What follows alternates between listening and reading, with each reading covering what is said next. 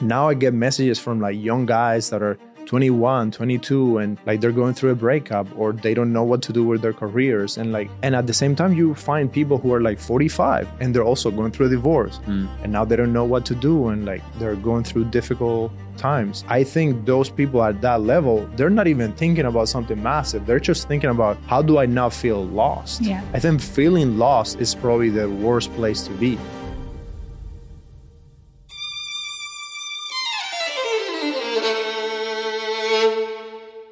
In today's social media obsessed world, we all see the successes, the world record breaking, and the achievements of the people we look up to.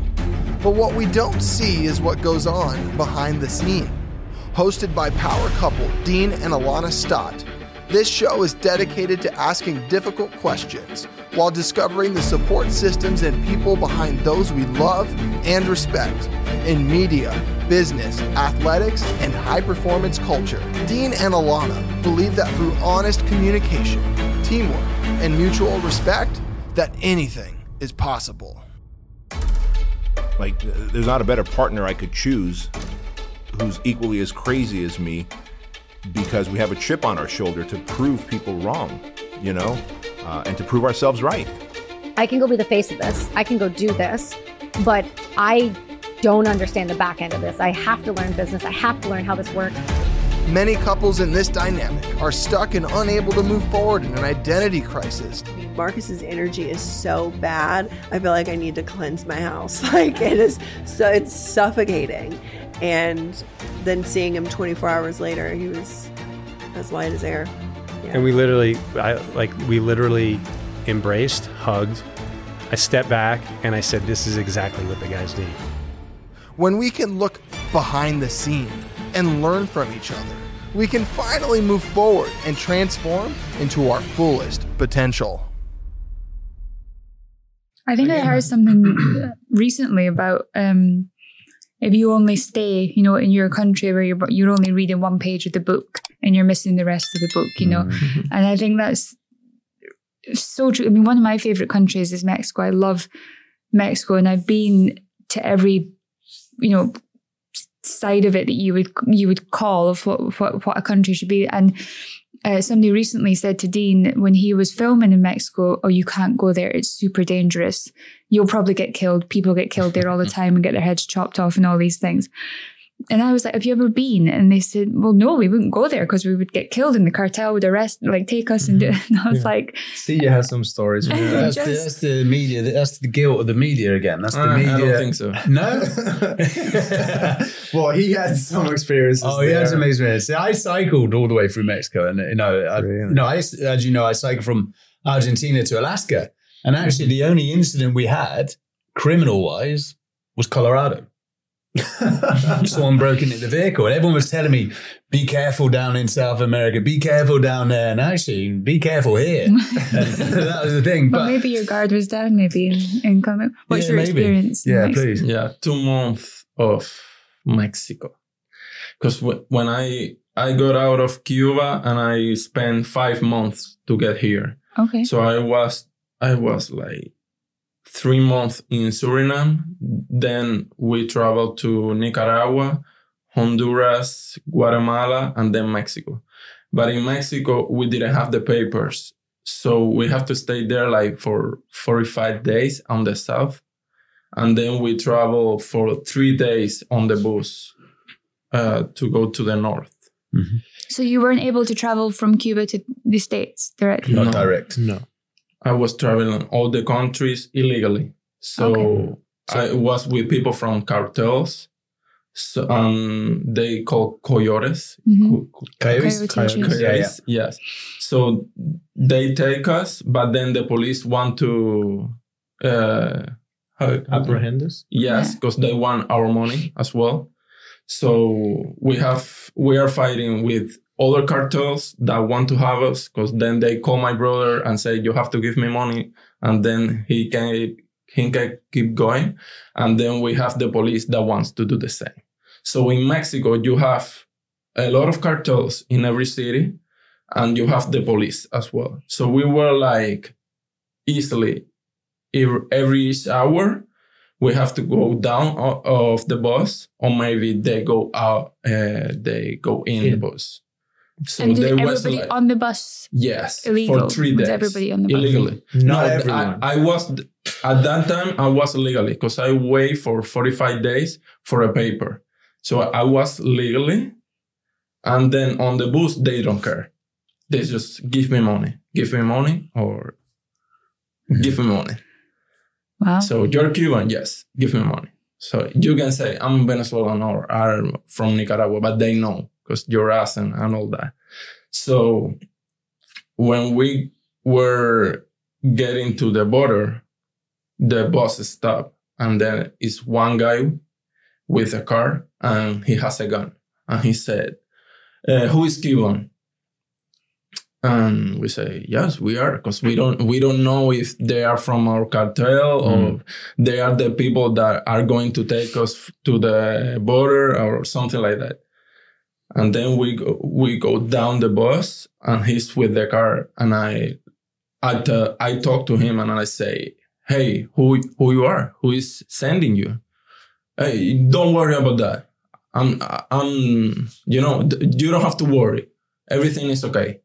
And I'm like, no one told us that we are going to stop in this place. We have to stop like in 2 hours.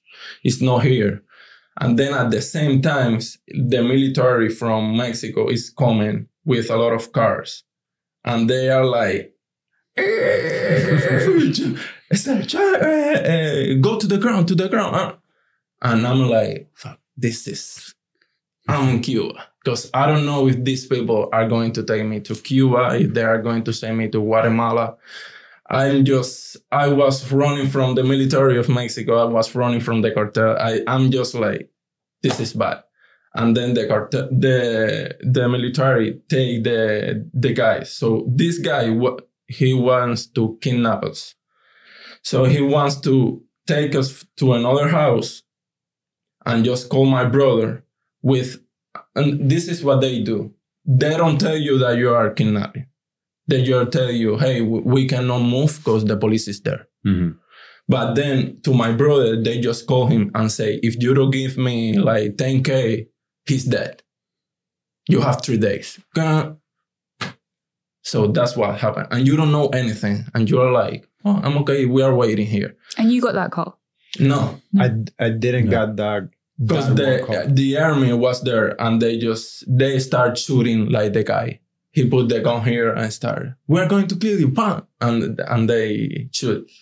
And they take the car and take it to that's a desert area. So they put like sand inside the car. So they bury the car. Wow. And they take that guy, and they were hitting the guy.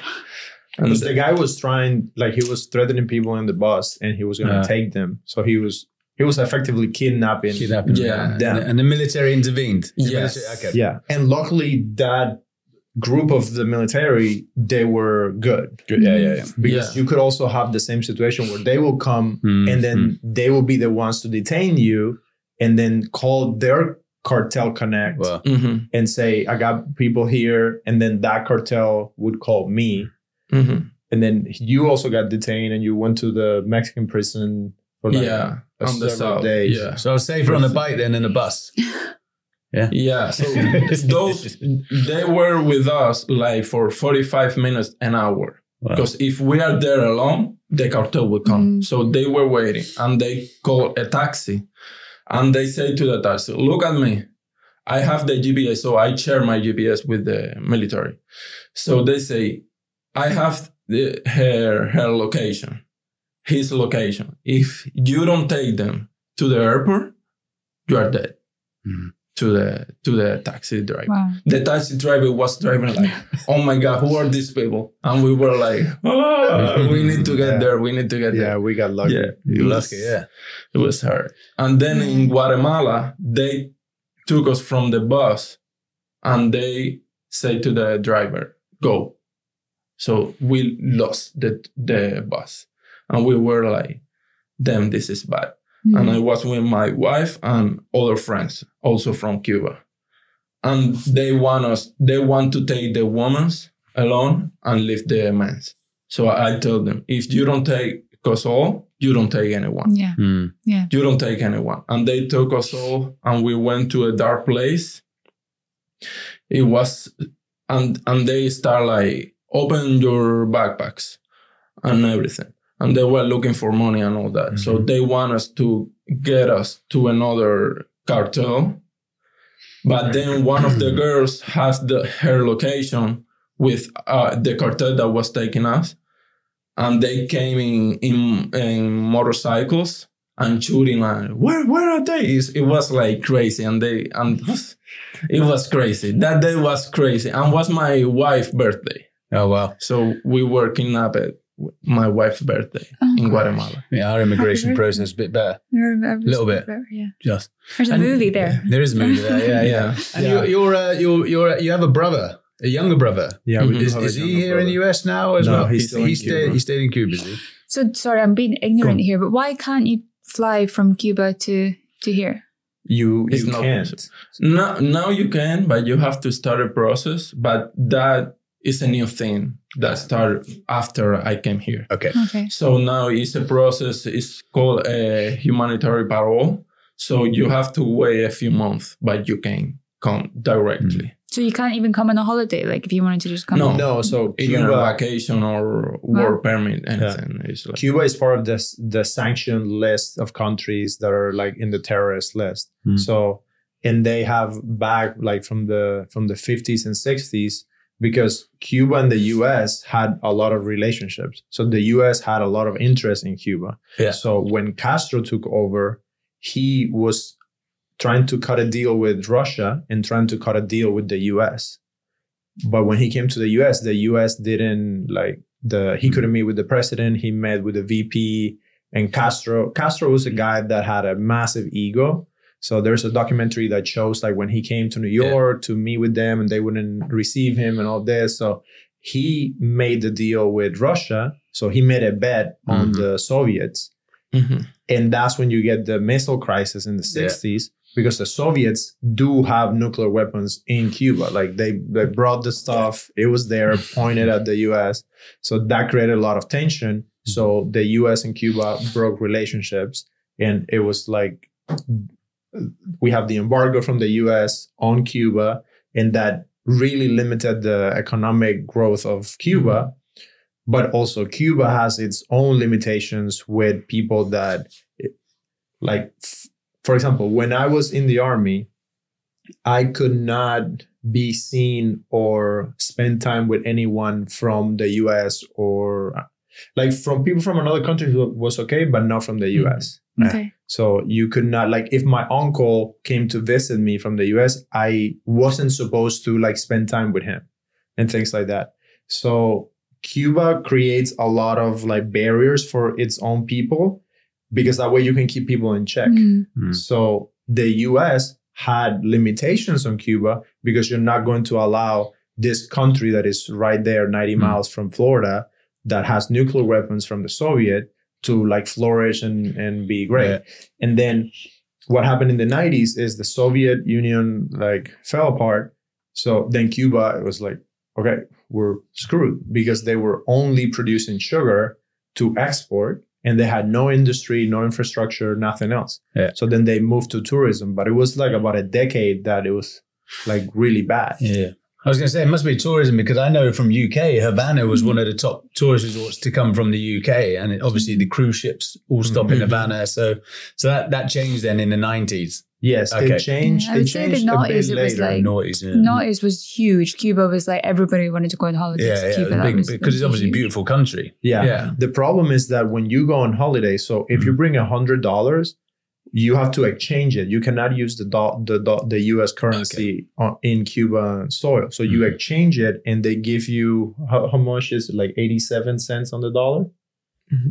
Yeah. So they take a 13% cut, and then you're using that money. But all the stores. So the funny thing in Cuba, all the malls, like the stores, they belong to the army. Okay. But people don't know that. Yeah. And then every major enterprise, like, you're not allowed to have a business. Like, some people have licenses to like have a little restaurant or like sell things or have a little shop, but you're not allowed to own properties. Like to have one car is like super difficult. People, like if you own this house and you wanted to sell it to me, you couldn't. They're changing those laws. They have changed some of those laws. And what is that? I mean, we all know communism because we hear it, but why is it that they want communism? Is it just so they can control the people and that nobody... Yeah, because they are the owners of the country. Okay. They can do whatever they want. Okay. You are not... Anything is yours. And would the leaders be rich? Would they have... Yeah, they are. They were rich. Yeah. Like That's Castro had everything. countries. Yeah. Okay. Imagine instead of being wealthy, you own an island with 11 million people at your disposal. Like that is, when you think about it, that is more power than being the president of America.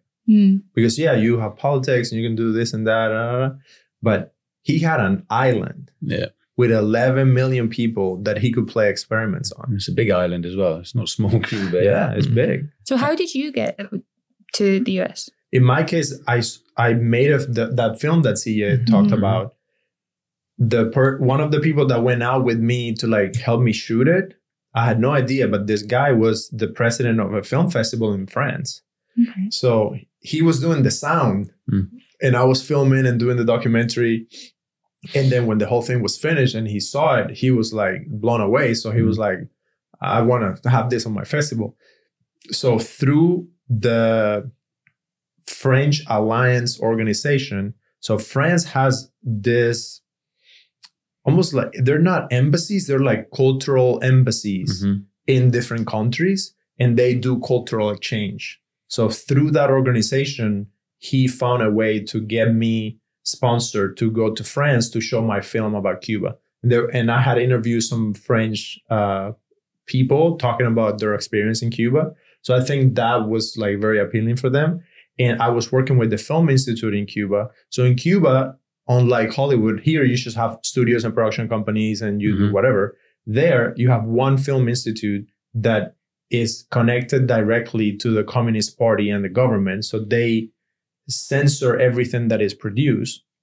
And every film that wants to be distributed in the theaters or get funding or anything like that, because you're not allowed to create a production company, like you had to do it through them. So I have been working with the Film Institute doing a project where it was like a 48-hour film festival type thing where filmmakers will come together, shoot, edit, and then we'll show it in the theater. And that's the film that CJ was talking about. So because I did that film within those parameters, they helped me to get my visa approved. And then I went to France for this festival. And then after that, I made another film in France, and another person there invited me to go to Canada for a similar project. So being connected with the Film Institute, I got my visa like expedited, everything, because it was like some sort of like official government thing. And they did all the dealings with the Canadian embassy. So then when I went to Canada for that festival, my dad was like, this is your shot. Like you have to take this shot. So the people of the festival, there was this big party going on in the city, and I just went to bed really early. And then in the morning, I got up when it was like 5 a.m., left my clothes, like made it look like I was still asleep, left my suitcase and everything. I took a backpack with some clothes, and my ex-wife and I, we just started walking, and we went to a bus station and got a one-way ticket to Montreal. And from there, we kind of got lost in the metro, and we found our way close to the U.S. border. And then finally, we got a car that took us like to the border. And then when we show up, I didn't want to go to the big border patrol center because I was afraid that like they wouldn't let me in. Yeah. So I went to like a tiny little checkpoint up. Yeah. And then when we pull up, I tried to explain the guy with my like kind of half broken English. Then no, I'm from Cuba. And then I went to get out of the car, and the guy was like, stay in the fucking car. He got his gun out. He's like, where are you? So they pull us over and they checked to see if we had any weapons. Because Cuba was like, it's a terrorist country in many people's minds. So they checked to make sure we didn't have any weapons, and they start making phone calls, and they do all of that. So the beauty of it is that at that point, there was a law that allowed Cubans to come to America with refugee status. because I was leaving a communist country and defecting. So that's how I was able to come to America and then start my whole process, got my green card, got my citizenship and all that. Oh, cool. You touched on earlier as well about being in the military. Is it conscript in Cuba? You've done time in the military as well, CJ. How long is that? 2 years. 2 years. I was 14 months. For you, 14 months? Yeah. Yes. From the age of 18 or? Yes. Yeah. Okay. So before you can get a job, you need to have your it's called Anexo Uno, right? Yeah. Your paper that says you served. It is some sort of like bullshit military service. Is that male only or? Male only.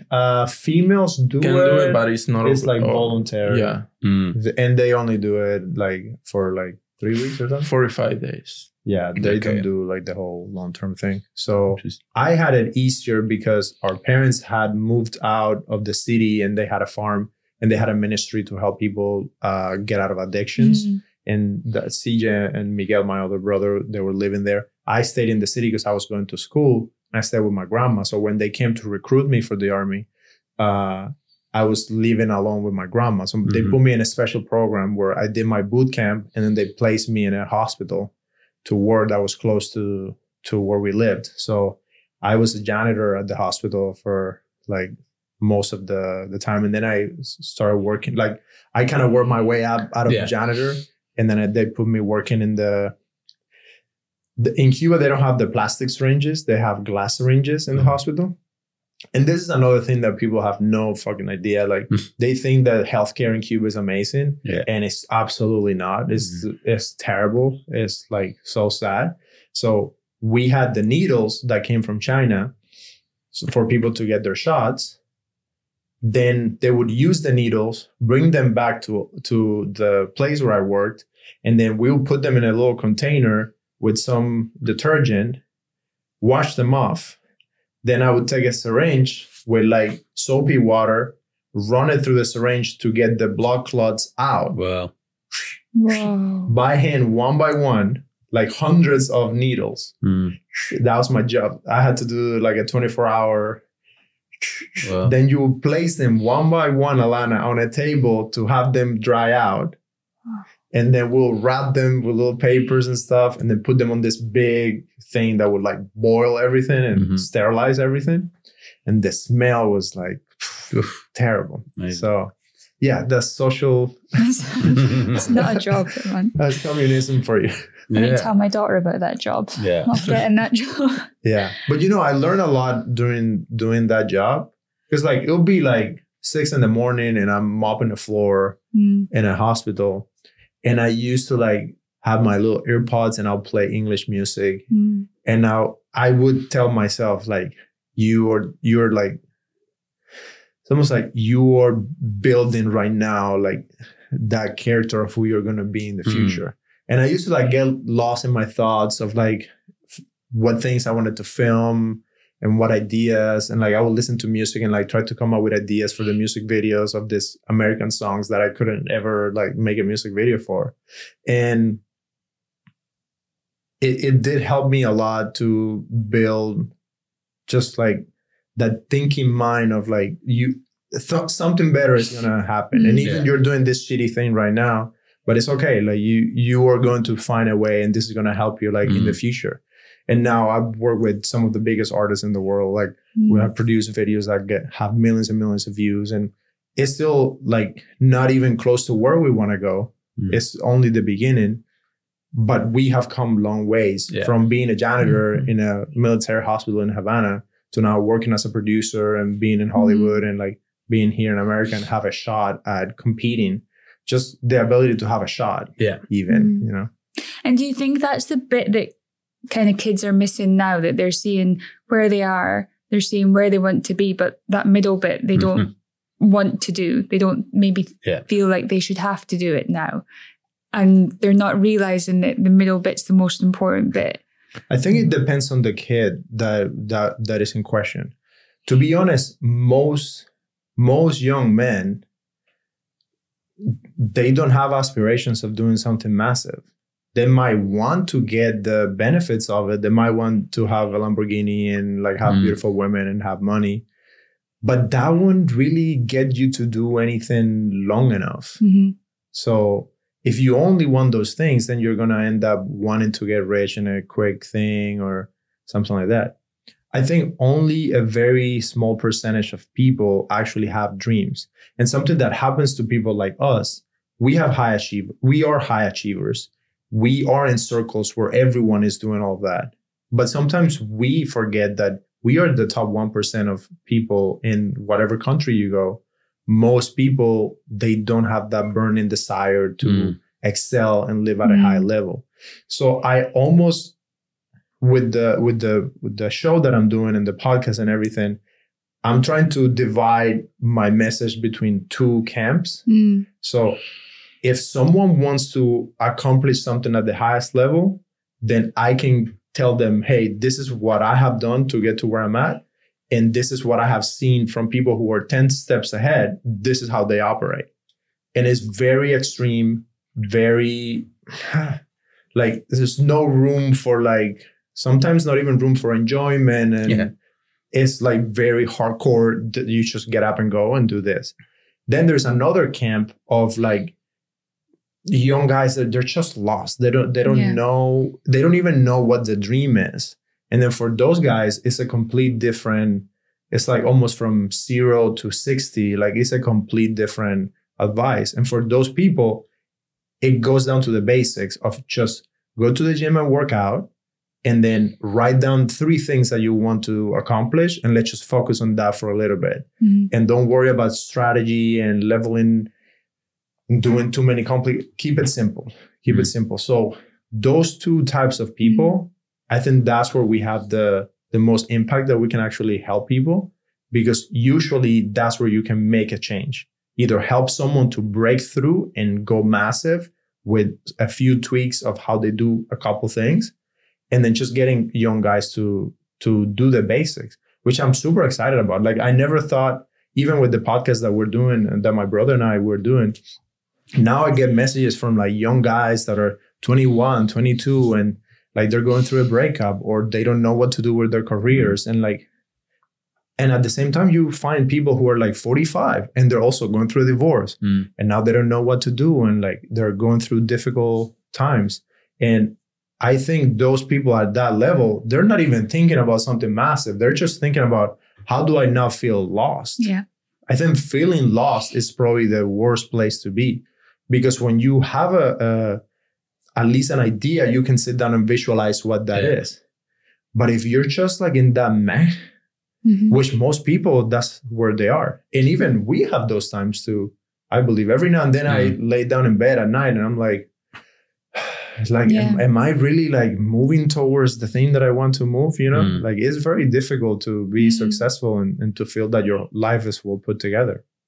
I think that both what you were saying there about the visualization and the manifestation, it was not to throw him under the bus or anything here, but I was talking to her about what she wanted for, just like what you were saying there, what is the desire? And it was this financial stability, house, etc. And I said, yeah, but you're in this house, you've got, what does it look like? Where are you? What are you doing? And it was just these very much like, I want a nice car. I was like, right, but what are we doing around here? So we've got the car, it's in the front of your driveway right now. You've got the house, but what are you doing? What is your life looking like? And I said to her, look, I'm here. I'm the fairy godmother. I've got the wand in my hand, but I don't know what I'm doing. I don't know what I'm waving here, because you're not telling me. You're telling me a car, but we need to see what's around this car. And I think that's the part that people are losing, that purpose, and the dream isn't the car. The dream isn't sitting on the beach with a margarita, because you can only drink so many margaritas and then it's boring now. It's what is the full picture looking like, and that's what you need to know before you can create it. We need to know what the whole thing looks like. And I think, as you say, it's that meh moment where most people don't know what that is. I think some people look at the end product, that's what they want, but they just don't know where the start point is. Some don't know where the start point is, and then everything in between the start and the end. You know, I get a lot from on social media. I want to be in the special forces. And I speak to some of my other special forces friends, and they get exactly the same message. What do I need to do? And people think there's one pill that you take, and then that's you. You're now in the special forces. Well, actually, I joined the army at 17. I think joining Special Forces, I was 28. There was 11 years there of army, commando course, diving course. You know, it's that build up, but they just want that final thing. So I think sometimes people just need direction to the start point. And then, fill in those gaps. Yeah. But it's not Well, it's good to have, even having the dream of, I want to be in the Special Forces probably goes into that side of what I was saying, because that's something very real that we can work on. Okay, well, you're here, let's take it back and see what you need to do between, because I think the majority of the questions you get asked, what do I need to eat to get into the Special Forces, or what do I need to? It's well, you're in good shape. You're in good shape. How, what do you train wise? My training was all done in my younger years. The shape I am now at 46 is because everything I did from 18 to 30, not from 30 to 46. So it's that, you need to focus on back there. And it's almost looking for, how do I get big arms or big biceps or big forearms? It's like, well, actually I did all that in my younger years. The other thing that is very important is, why do you want to do that? I think a lot of the times that is more important, because the why will determine whether you're going to put up with all the shit that you have to eat to get to the where. And that happens a lot. I consult with a lot of people that they want to start a podcast and they want to have like a personal brand and all that. And I love that. Like, I want everyone to have a podcast. I want everyone to like do all of that, because I get so much value out of it. And I enjoy doing this so much that I want everyone to do it. But the moment we start talking about it, they're asking, so how do I do the thumbnail and how do I do that? And like, that comes step 2 and 3. But step 1 is, why do you really want to do it? And even for us, every couple of weeks, we sit down and like reanalyze everything. It's like, do I want to keep doing this type of interview and talk to these type of people? Is that going to actually help me to become a director? And then if it's not helping me become a director, do I still do it? Like the other day, we had an interview with one of the best immigration lawyers in the country. And that has nothing to do with like making movies, but it was an important topic. It's something that we experienced like firsthand. And I think that was more important than me sitting down with an actor at that time and place.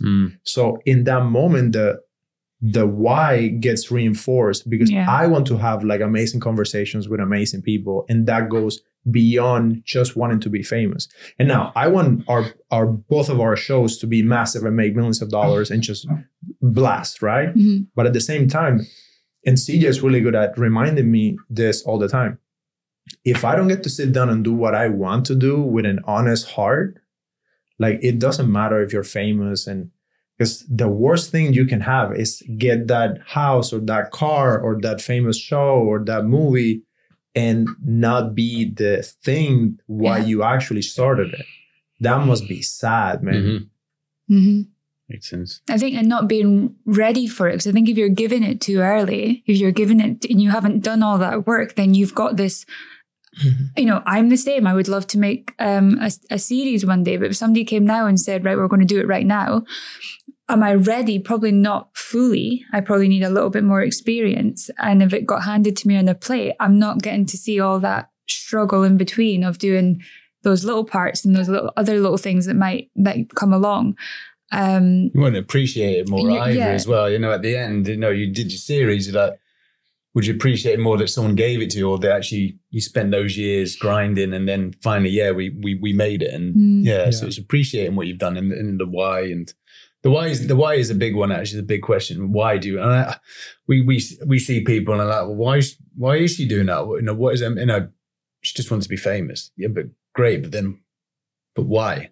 But don't you think that we so overestimate the why?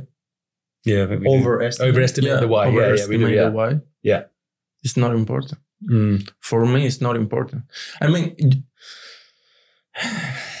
no, the why is important. See, I think if you're asking, so let's just take being famous for example. And if you said, well, why do you want to be famous? Because famous is under a spotlight, constant scrutiny, everyone wanting to know your business. There's all these things come with the word being famous. So if the why is outweighing that, then I think it is important to have the why. Yeah, but the why always will give, the why will give you another way to do it.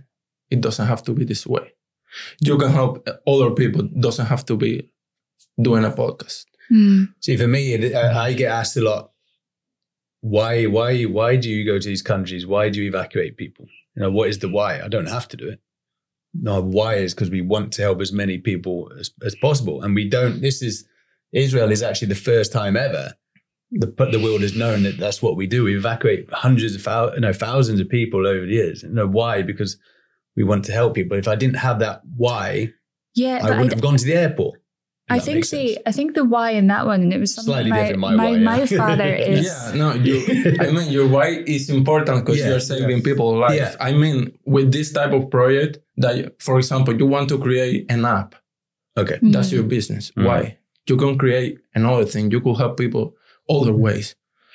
So when you say, I want to help people, yes, that won't give you what you need to create an app. And maybe I want to create an app because I want to people open their phones and see my app there. Yeah. I want that. That's more important than helping people, because helping people, you could do it thousands way, you know? Yeah, I agree with you. I think the why can be whatever. It doesn't have to be fancy. It doesn't have to be this like humanitarian thing. Yeah. Maybe, I want to make big movies. Why? Because they're cool. Like, that's it. Because I want to sit down and watch that and say, I did that. Like, and that's fine. As long as you know that, hey, this is why you're doing this, and not, I think, lying to yourself with the why. Like your why can be silly, can be stupid. It could be, it can be petty. It can be whatever. Like yesterday we had, at the show that I produced, we have Patrick Bet-David on, and his new book is called Choose Your Enemies Wisely. And it was very interesting that he's opening up about how he started this entire business thing just because someone humiliated his dad. And now he's like, I'm going to show them that my dad and my family name is like the best thing ever. And I'm going to dedicate all of my anger and energy towards that. That's okay. I think people get tripped when they lie to themselves and to other people about their why. You know why I want to make big movies and make a lot of money? Because I was fucking poor and like, I don't want to be like that anymore. Yeah. And I didn't come to America to like just be nice to people. No. Part of why I came to America is because I was poor and I don't want to be poor and I don't want my family to be poor ever again. And that's why I want to make a lot of money. I don't want to make a film that flops. And it helped a lot of people, but it made no money. I'm not interested in that. And that's fine. I think that's so true, is not to lie to yourself about the why, but also you don't need to explain your why to anybody else. Yeah, I would say your why is slightly different from someone else, because we get it a lot. But I would say the question that we get asked probably the most is, why do you guys do what you do? And I understand why we do it. Dean understands why we do it. And I think if you have to ask us, then you're never going to really understand why it is we do it. So why do I want to spend my energy trying to explain that to you when it's never really going to quite fit? I don't understand how people can be comfortable doing 9 to 5. That's okay. I don't understand that. But they're happy like that. So they don't need to explain themselves to me, just like we don't need to explain. As long as we understand why we're doing it and how we're doing it, that's all that really matters. Great scene at the end of Black Hawk Down. When people ask him why he goes to war, they'll never understand, so I'm never going to explain. And it's pretty much it. That's what we get. A lot of people are like, why are you doing that? And it's like, our why is different from your why. Our circumstances, we're actually in a good position that we can help. You may not be in that same position to be able to help the way that we can. And so it's a great argument. It's a great debate, actually. Yeah. So, but I do, why cycle 14,000 miles? Well, I had to have whys. Whys was to raise money for mental health, but my why was to break the world record. I had to have my why, and you have to be selfish. Yeah, that was my selfish one. That was my goal. We were already going to make money and raise awareness. My goal was, why am I going to? Because I'm going to be the first man in history to do it under 100 days and prove to people that over the age of 40, anything's possible. And and as you said, it had to be quite selfish. You need it to operate at the level that we want to operate. You do have to be selfish. I think people probably they're just afraid to say that. And you have to be selfish because a lot of the times, especially for us, like wanting to be on camera, it feels weird to me sometimes, like to see my brother working on a video for me. And slowly I have gotten over the weird feeling of that, because I have understood that, hey, he's actually also doing that and it's going to benefit him. So like, don't feel guilty about like having your brother helping you with your thing. And then whenever he needs it, I want to be the first one to be there to like film him and edit his video and help with his thing. Like I'm going to do that at 100%. Because the higher you grow, he's coming with you. Like, and whoever's getting there first, it doesn't really matter. And then for me, it's like when I was in Cuba, like for how many years? 6 years? What's the difference? 7 years, 8 years. He was sending money. The clothes that I had, it was because he bought it here and he sent it. And when he went to Cuba, he gave me that clothes. So in Cuba, I was living because of him. So make a video for me is like, this is, I'm doing something that I like, and I will do something that I hate for him. So doing something that I love is like, this is happy life. For sure. That's awesome. I'm lucky. So you came, so you were in the US in 2012, and then when did you get your citizenship? It took about 5.5 years. And then you came 2022. Last year, yes. So there's still a good few years while you were here on your own then. I was here, and it took me about 4.5 years to travel back and visit for the first time because I needed my green card, and then I was going to college, and I needed money to be able to go because the trip was quite expensive for me. And at the time I was so I was going to school. I was married. I was doing like corporate videos and like commercials and things like that on the side while I was going to school full time and being a full-time student. And then I had my son on my sophomore year. So that's when around that time we went to Cuba so our family could meet our son. And it was a very surreal experience, like going back. It's like very strange. And was it always on your radar that CJ was going to come over? Oh, 100%. Yeah, always. And our other brother, I'm going to find a way to bring him too. Right now, he doesn't want to come. He wants to stay. And we want to find a way to convince him and bring him over here. Wow. What makes him want to stay? He has a calling with his church. And he wants to serve in that way. And that's how he feels that's what he should do with his life. Wow. That's his why. That's his why. Yeah. We don't understand it, but if he's happy with that, I want to change it. Maybe a holiday with that. CJ has accepted it because he battled with that a lot, and they had a lot of arguments over that. I think he's still young. And he will change his mind. How old is your youngest brother? 26. 26, okay. Wow. And is he happy, would you say, what he's doing? He's living his purpose? Yeah. That's what he's saying. Yeah. I do believe that he's happy in that part. But living in Cuba is so hard.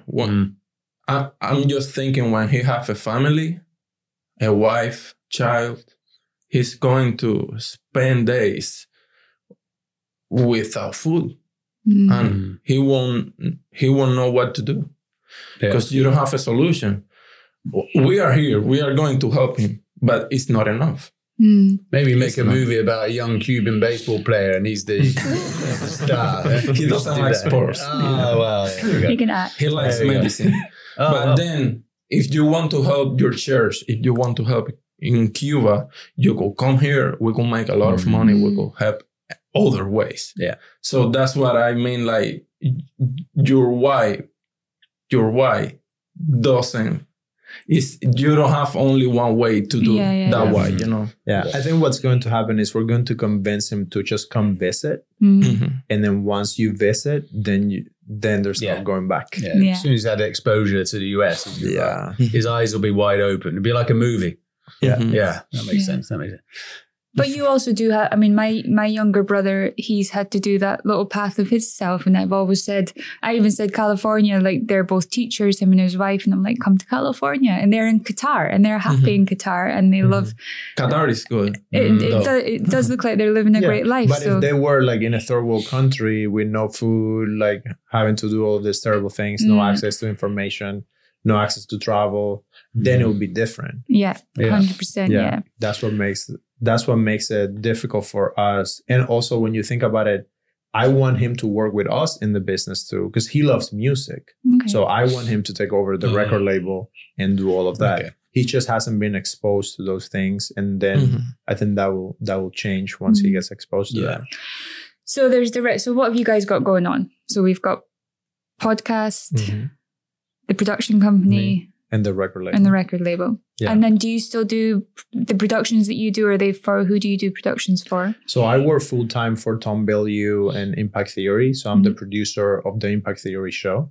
So I do that. That's 90% of my time is spent on that full time. Okay. And then the production company, the podcast and the record label that we have together, everything is like together. Okay. So everything helps everything. So for example, the production company we have several short films that we have done, and we did a documentary that is on Apple TV, and the production company produces the music videos of the artists to promote the record label. So it's like a media company. And then we have the artists on the podcast.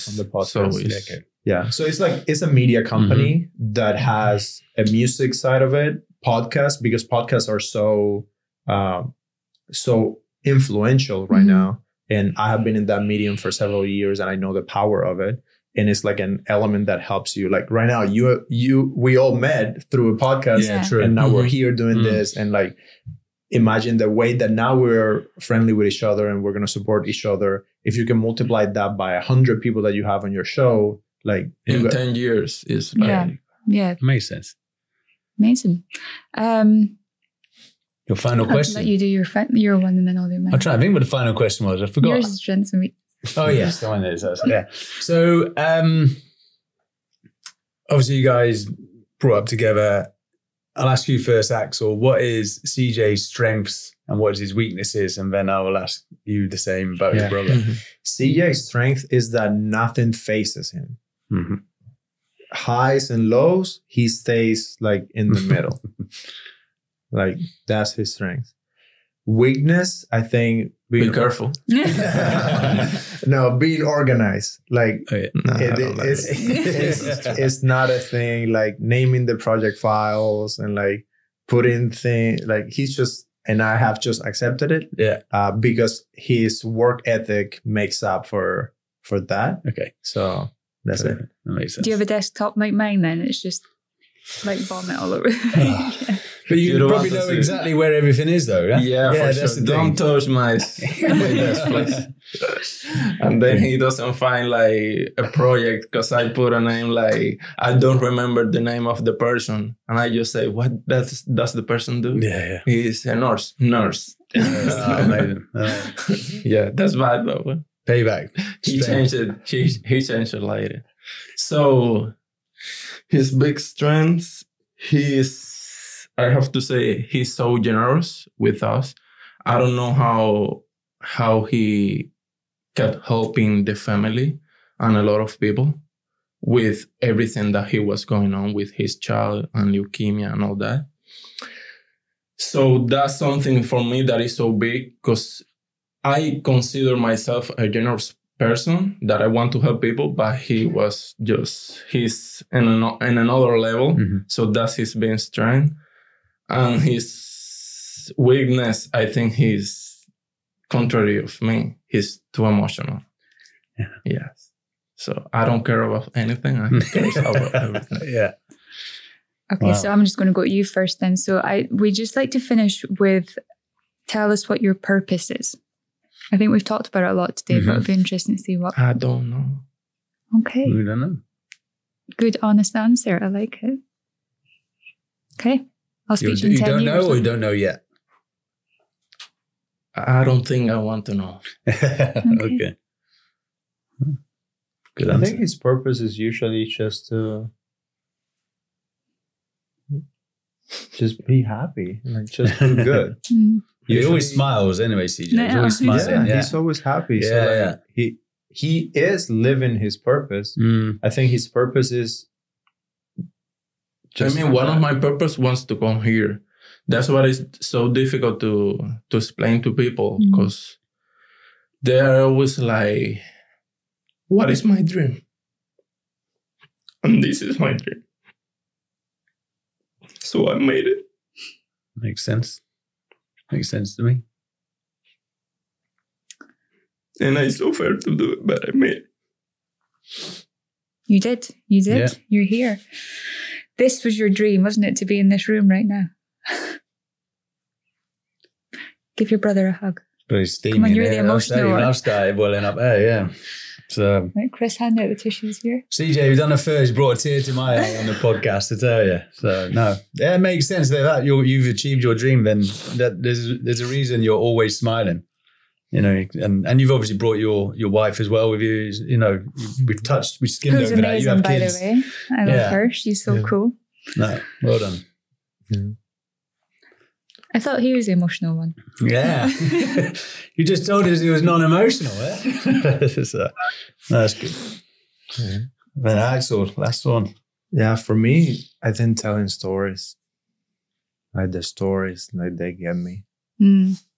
Like there's nothing like when you can dream of it and then think about it and then write it and then film it and then edit it and then put it all together, and then you make a person feel like that. Like when I first tasted that, like I remember I did a video with a friend, and some random people came to see the video from another country, and it was this like father-son, and they watched the video, and then the teenage kid starts crying, and I was like, wow, that.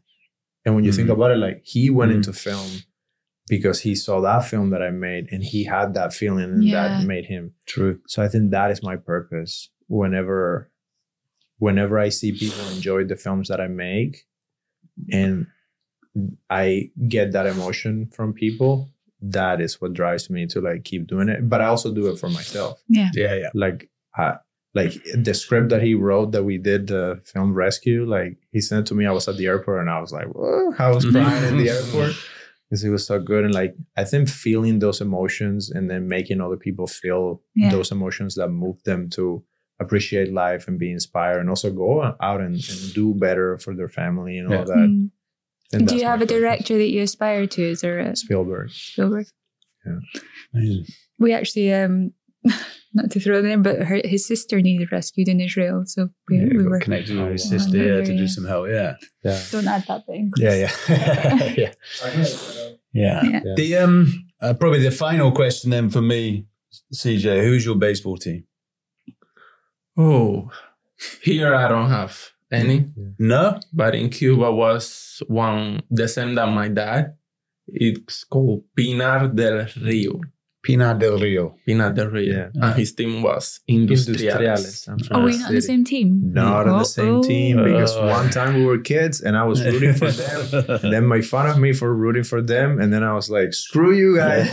Now this is going to be my team from my city, is going to be my actual team. Yeah. And then that's it. But you also like my team. You like my team. Yes, because it was the team that I could go to the stadium. Okay, so I say, I'm with my dad teams, but I mean, I won't be here every time, going for the other team. That makes sense. But now he loves soccer. Now, he's Real Madrid. Soccer. Real Madrid?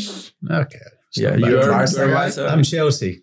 Okay. Chelsea, Low time for you guys. Yeah, it's not a good time. It's not a good time at the moment. No. Funny enough, my dad and his brother, Rangers and Celtic, are the two main Scottish soccer teams.